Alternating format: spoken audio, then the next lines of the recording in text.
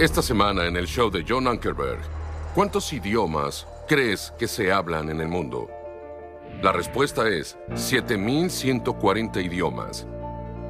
¿Te sorprende que 4.000 idiomas del mundo no tienen Biblia en su idioma? Pero sin Biblias, ¿cómo pueden los cristianos obedecer a Jesús de que vayan por todo el mundo y prediquen el Evangelio a toda criatura? Y sin Biblias, ¿cómo pueden los pastores enseñar a su congregación? Hoy, mi invitado es Morgan Jackson, director de La Fe Viene por el Oír, quien nos contará cómo todos los traductores de la Biblia se han fijado la meta de traducir la Biblia a los 4.000 idiomas restantes antes del año 2033. Pero ¿cómo pueden lograr esto cuando generalmente un misionero traductor tarda entre 30 y 40 años en traducir una lengua desconocida? Hoy lo descubrirás en esta edición especial del programa de John Ankerberg. Bienvenido al programa, soy John Ankerberg y mi invitado de hoy es Morgan Jackson, el director de La Fe Viene por el Oír. Está trabajando con más de 1 millón de iglesias nacionales en el extranjero. Y hoy quiero empezar con una historia. Cuando yo era adolescente, mi padre me llevó a Etiopía. Podemos ver un poco aquí atrás. Sabemos que el 70% de las montañas de África se encuentran en el país de Etiopía. Y eso lo descubrí paseando por ahí. Un día, un misionero me dejó en un pueblo y me dijo, todo este pueblo nunca ha oído nada de la palabra de Dios. Nunca han escuchado el Evangelio. Y quiero que hables con ellos. Yo tenía 17 y pensé, ¿estás bromeando? Ni siquiera han oído hablar de Jesús, ni siquiera saben lo que es una Biblia. Y yo dije, ¿vas a interpretar? Él dijo, sí, lo haré, pero eso es todo.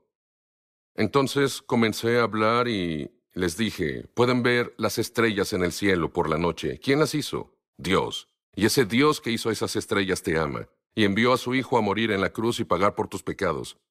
Di un mensaje simple como ese a la gente, y ellos entendieron porque podían ver con la naturaleza, podían ver las estrellas. No había otras luces por ahí que pudieran ver. Y después de eso, estaba con el misionero. Y un hombre se acercó y nos dice, he invitado a Jesús a entrar en mi vida. Y me gustaría tener una Biblia para saber cómo seguirlo. Entonces miré al misionero y el misionero se volvió hacia él y le dijo, Señor, lo siento, pero nunca tendremos una Biblia en tu idioma durante tu vida. Y yo pensé, no puedo creer eso. ¿Qué está pasando aquí? Esto no puede ser. ¿Cómo se supone que debe vivir? ¿Cómo vas a saber de todas las cosas de la palabra de Dios? ¿Cómo podrías empezar una iglesia? ¿Qué predicarías? No tenía ni una Biblia. Luego supe que en el mundo hay 7.140 idiomas, y cuando comenzamos esto hace unos 6 años, había más de 4.000 idiomas que no tenían la Biblia en su idioma. Y este hombre es único porque llegó a mi vida y él sabe cómo tomar las traducciones de la Biblia y ponerlas en forma de audio, porque gran parte del mundo es analfabeto. Y ahora está trabajando con los 4.000 idiomas que aún necesitan una Biblia, y ha ideado una nueva forma de hacerlo, y establecieron una meta. Si puedes creerlo, para 2033 esperan tener todo el resto de los 4.000 en formato de audio para todo el mundo. Morgan, cuéntanos qué ha pasado desde que estuve en Etiopía. Algo ha cambiado. ¿Qué ha pasado? Bueno, vivimos en una época del mayor avivamiento en la historia del mundo y nadie es realmente consciente. Y parte de eso se debe al movimiento de traducción de la Biblia. Las sociedades bíblicas, la estadounidense que financia 147 sociedades bíblicas nacionales, traductores de la Biblia Wycliffe, traductores de la Biblia Pioneer, Seed Company. Estas organizaciones han estado traduciendo la Biblia en grandes números. Y pues ahora tenemos casi 2.700 idiomas que tienen al menos un Nuevo Testamento traducido. El problema era que el 70% del mundo es oral y 50% del mundo es funcionalmente analfabeto. En la mayor parte de los grupos lingüísticos, el 100% son analfabetos en su idioma. Wycliffe y las sociedades bíblicas hace unos 30 años llegaron a la fe viene por el oír y dijeron, estamos enviando Biblias y regresan sin páginas. Y cuando decimos, ¿dónde están las páginas? Nos dicen, bueno, pastor, no podemos leer. Dijiste que no solo de pan vivirá el hombre, sino de toda la palabra que sale de la boca de Dios. Así que arrancamos una página de la Biblia a diario, la ponemos en la sopa y la comemos. En Nigeria usan 4 Biblias al hacer una casa. No pueden leerlas, pero las ponen en el cemento. Pues lo que comenzamos a hacer fue enviar equipos a estas áreas y luego reunirían 25 voces y grabarían con el misionero, con el traductor Wycliffe, Sociedad Bíblica, palabra por palabra, dramatizada, usando 180 partes de voz, el Nuevo Testamento en audio, y luego lo pondríamos en algo así, que es un proclaimer. Está hecho del mismo material que un casco de fútbol americano. A los africanos les encanta porque dicen que bebe el sol. Las baterías se recargan 3000 veces. Suena lo suficientemente fuerte como para que lo oigan más de 1000 personas. Todo el pueblo se reúne. Siempre tiene sol, pero si no, puedes cargarlo a mano. Así que con este dispositivo y nuestras grabaciones de drama, ahora tenemos 1700.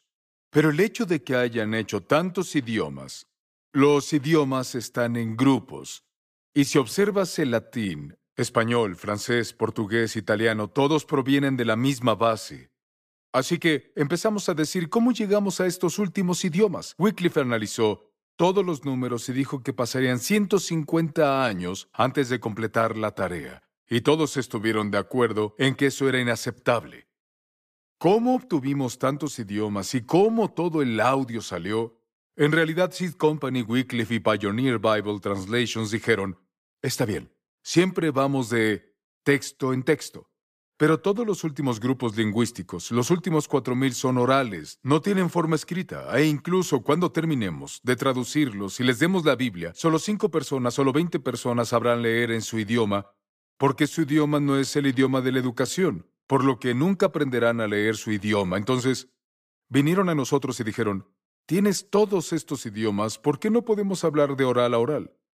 Y dijimos, no sabíamos que ustedes lo permitirían y dijeron, esa es la única forma en que vemos que sería posible, pero ustedes háganlo. O sea que necesitábamos recaudar los fondos y también controlarlo, porque dijeron, si lo hacemos, lo haremos tan complicado que nunca se hará. Pero vendremos mes a mes a mes y trabajaremos con ustedes, porque tiene que ser una traducción precisa. Entonces gastamos unos $6 millones en crear el software. Ahora, crear software simple es costoso. El software es tan fácil porque está basado en colores e imágenes, por lo que una persona analfabeta, tales como mis nietos, sí, has visto a tus nietos con su iPad o iPhone o algo así, solo lo usan, no pueden leer una palabra, ¿verdad? Hacen todo. Exactamente esa manera, así que dentro de un día podremos entrenar a alguien para usar este toque. Usemos como ejemplo, vayamos a Zambia. Bien. Hay más de 19.6 millones de personas en Zambia y hay una tribu ahí que no tenía un idioma. Así que usémoslo como ejemplo. ¿Cómo conseguiste poner la Biblia en su idioma? Aquí viene lo emocionante, porque son exactamente como la persona de la que estabas hablando en Etiopía. Sí. El reverendo Catete nos decía, 120,000 de su pueblo, analfabetos. El único idioma en el que tienen una Biblia es Turkana y Bemba, y no hablan esos idiomas. 50 iglesias. Solo el 5% es cristiano. Ellos se enteran de la Biblia oral, que la fe viene por el oír, se enteró, y dijeron, queremos hacer eso, así que vinieron. El concepto es nuevo, pero cuando el reverendo Catete lo escuchó, dijo, esto necesitamos, toda la gente es oral. ¿Puedes hacer esto con nosotros? Una semana después se transfirieron los fondos al banco para que contrataran a gente. Nunca pensaron que fuera posible. Pero ahora el dinero está ahí, ahora el trabajo comenzó. Las iglesias estaban divididas, pero todas se juntaron cuando las entrenamos. Enviamos un entrenador de regreso. Los entrenamos en la Biblia oral. Este es el número uno. ¿Cuál es el proceso? Número 1 es que tienes el software. Los capacitamos sobre cómo usar el software. Y los capacitamos sobre cómo hacer la Biblia oral. Ahora, el proceso de la Biblia oral es que ponemos 3 o 4 idiomas que ellos hablan, todos los pequeños grupos de idiomas minoritarios. La mayoría de las personas son hablantes de un solo idioma, pero así como Catete ingresó a la escuela, aprendió inglés. Habla inglés con fluidez. También habla Bemba, que es el idioma nacional. Y hay un grupo de personas, porque son cristianos, que hablan turkana porque es el único idioma de la iglesia. Y hay otros 3 idiomas en los que tenemos Biblias de audio. Inglés, Bemba, Turkana. Pusimos esos en el Proclaimer. Tenemos un grupo de 10, 2 equipos diferentes, y lo que hacen es que presionan el botón que está codificado por colores, es lo primero, y escuchan la escritura en Bemba. Entonces, estos grupos son los que tienen 2 lenguas maternas, se han casado con los Turkana, han ido a la escuela. Lo escuchan en inglés, dicen, ¿cómo diríamos eso en nuestro idioma? Lo escuchan en Turkana. Escuchan en Bemba y hablan de ¿cómo lo haríamos? Ahora lo van a interiorizar. Una vez que hayan hablado de ello, eso harán. Pueden usar rocas y las colorean y dicen, este es Pedro, este es Santiago, este es Juan. Están contando una historia bíblica. Correcto, este es Jesús. Y después de colocar las rocas, ahora actuarán la historia. Luego, a menudo tomarán papel blanco y dibujarán. Y ya tienen un templo, y tienen una caja, y luego tienen a la gente con grandes sumas de dinero depositando en la caja, y tienen a la viuda, que tiene 2 centavos, luego tienen a Jesús, luego tienen a los 12 discípulos, y literalmente dibujan la historia. Luego, al estar listos, y cuando lo tienen, uno de ellos, el mejor narrador, se pondrá un micrófono, presionará un botón y grabará esto en el software en el dispositivo. Y luego lo reproducirán, oirán y dirán, oh, no, esa es una palabra Bemba, esa no es nuestra palabra Senga. Ah, esto está mal. Ah, no era. Y lo harán una y otra vez, 15 veces. Ahora, nuestro equipo, en los Estados Unidos, en Albuquerque, pueden recibir hasta 15,000 archivos para cuando terminen. Nuestro equipo está pasando esos archivos de un lado a otro. Y cuando escuchan todo de nuevo, todo lo mejor se pone junto. Y pueden escucharlo de corrido. Cuando creen que ya lo han hecho, ahora lo transfieren al otro equipo. Quienes lo escuchan en Bemba, escuchan en el otro, y luego dirán, cometiste un error allí o aquí, y lo devolverán. Pero ellos hacen la nota oralmente, para que lo escuchen. Ok, cometimos ese error, lo vuelven a grabar, el equipo lo revisa. Ahora dicen que ya. Luego toman esa grabación, y esto es lo que amo. Esto es fantástico. Es que deben hacer un control comunitario. ¿Qué es un control comunitario? El control comunitario es en esta área los 7 cacicazgos. Los 7 jefes han asignado un experto en su idioma que proviene de la región. Sí, así que este es el idioma en el que estás tratando de poner la Sí. Biblia. Y para tus chicos ahí es cuando terminan de intentar llegar a una traducción. Ahora se las presentan a las personas. Tienen a los 7 jefes y sacan a la gente más inteligente de su comunidad. Y luego tú pruebas lo que ustedes han preparado Exacto. con Prueban ellos el para audio. ver si Exacto. están de acuerdo. ¿Qué sucede? Lo que sucede es que hacemos Lucas primero. Así que hacemos un capítulo a la vez de Lucas. Los 7 cacicazgos se juntan con los muchachos y escuchan una y otra vez y están de acuerdo. Ahora los traductores están ahí para ver si el significado es realmente correcto. Y cuando tienen cambios o un acuerdo, lo traen de vuelta para cambiarlo. Una de las comunidades en las que estuvimos estaban escuchando, haciendo esto. Estaban escuchando la historia de Juan el Bautista. Y la historia es, ya sabes, Juan el Bautista vino, no comía ni bebía en esta sección. Y entonces hay un control comunitario. ¿Cómo funcionó eso? Y la persona dice, Juan es un brujo tan poderoso. Y todos dicen, ¿cómo que un brujo? Dice, bueno, él ni comía ni bebía nada, tenemos brujos. Y por la noche sueltan su espíritu, y si odian a alguien y son poderosos, se comerán el alma de esa persona. Y a la mañana siguiente esa persona morirá en la semana, pero no tiene hambre, porque ha estado comiendo un alma en la noche. Y Juan no comía ni bebía nada, por lo que debe haber estado comiendo muchas almas. ¡Qué brujo tan poderoso! Y piensas, Vaya, eso wow, es raro. la traducción es precisa, pero no el significado. Así que luego traen eso de vuelta, el consultor dice cámbialo a ayuno, lo cambian a ayuno y funciona.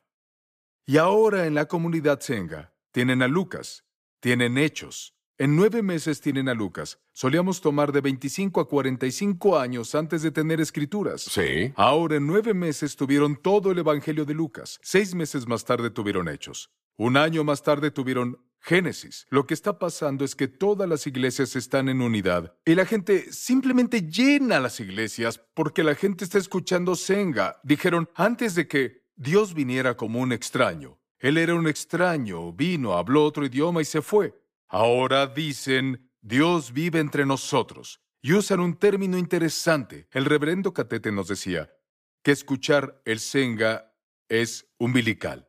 Y yo pensaba, ¿qué? Dice que es umbilical cuando lo oyes.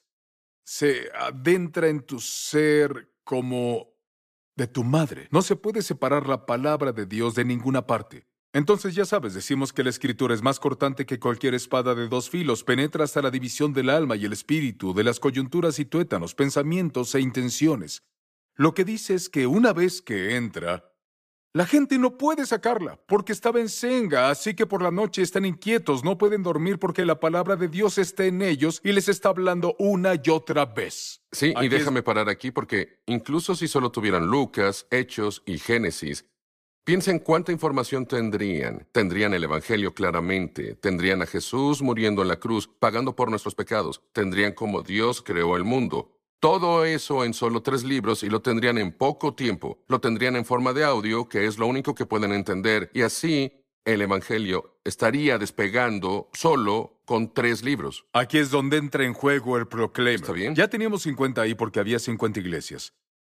Y cada una de ellas tiene uno, pero están muy emocionadas por tenerlos. El reverendo Catete dijo que fueron a pueblos no alcanzados y por eso se los llevan al pueblo. Hacen sonar un gong, gong, bang, bang, bang. Cada persona que hay en la comunidad viene porque esto es histórico. Nunca habían tenido nada en su idioma. Porque aquí es donde está nuestro problema, porque entre los Sengas hay 120,000 personas. ¿Ah, sí? Hay unas 1,200 aldeas de unos 100 habitantes cada una. Son agricultores. Y cuando les llevan esto a la aldea, lo ponen por 30 a 40 minutos y se van. Y la gente rodeaba su auto y se negaban a permitirles subirse e irse hasta que... Bloquean el camino. hasta escuchar todo. Nuevamente, es solo al inicio Lucas, para reproducir Lucas. Pero luego la gente dice, ¿a dónde vas? ¿Y por qué te vas sin darnos un proclaimer? El reverendo Catete dice, envíame Por favor, más. manden más. Toda nuestra iglesia está en unidad. Ahora tenemos una fe y esperanza. Y algo que me encanta de la forma en que funciona la Biblia oral es que funciona igual que la iglesia primitiva.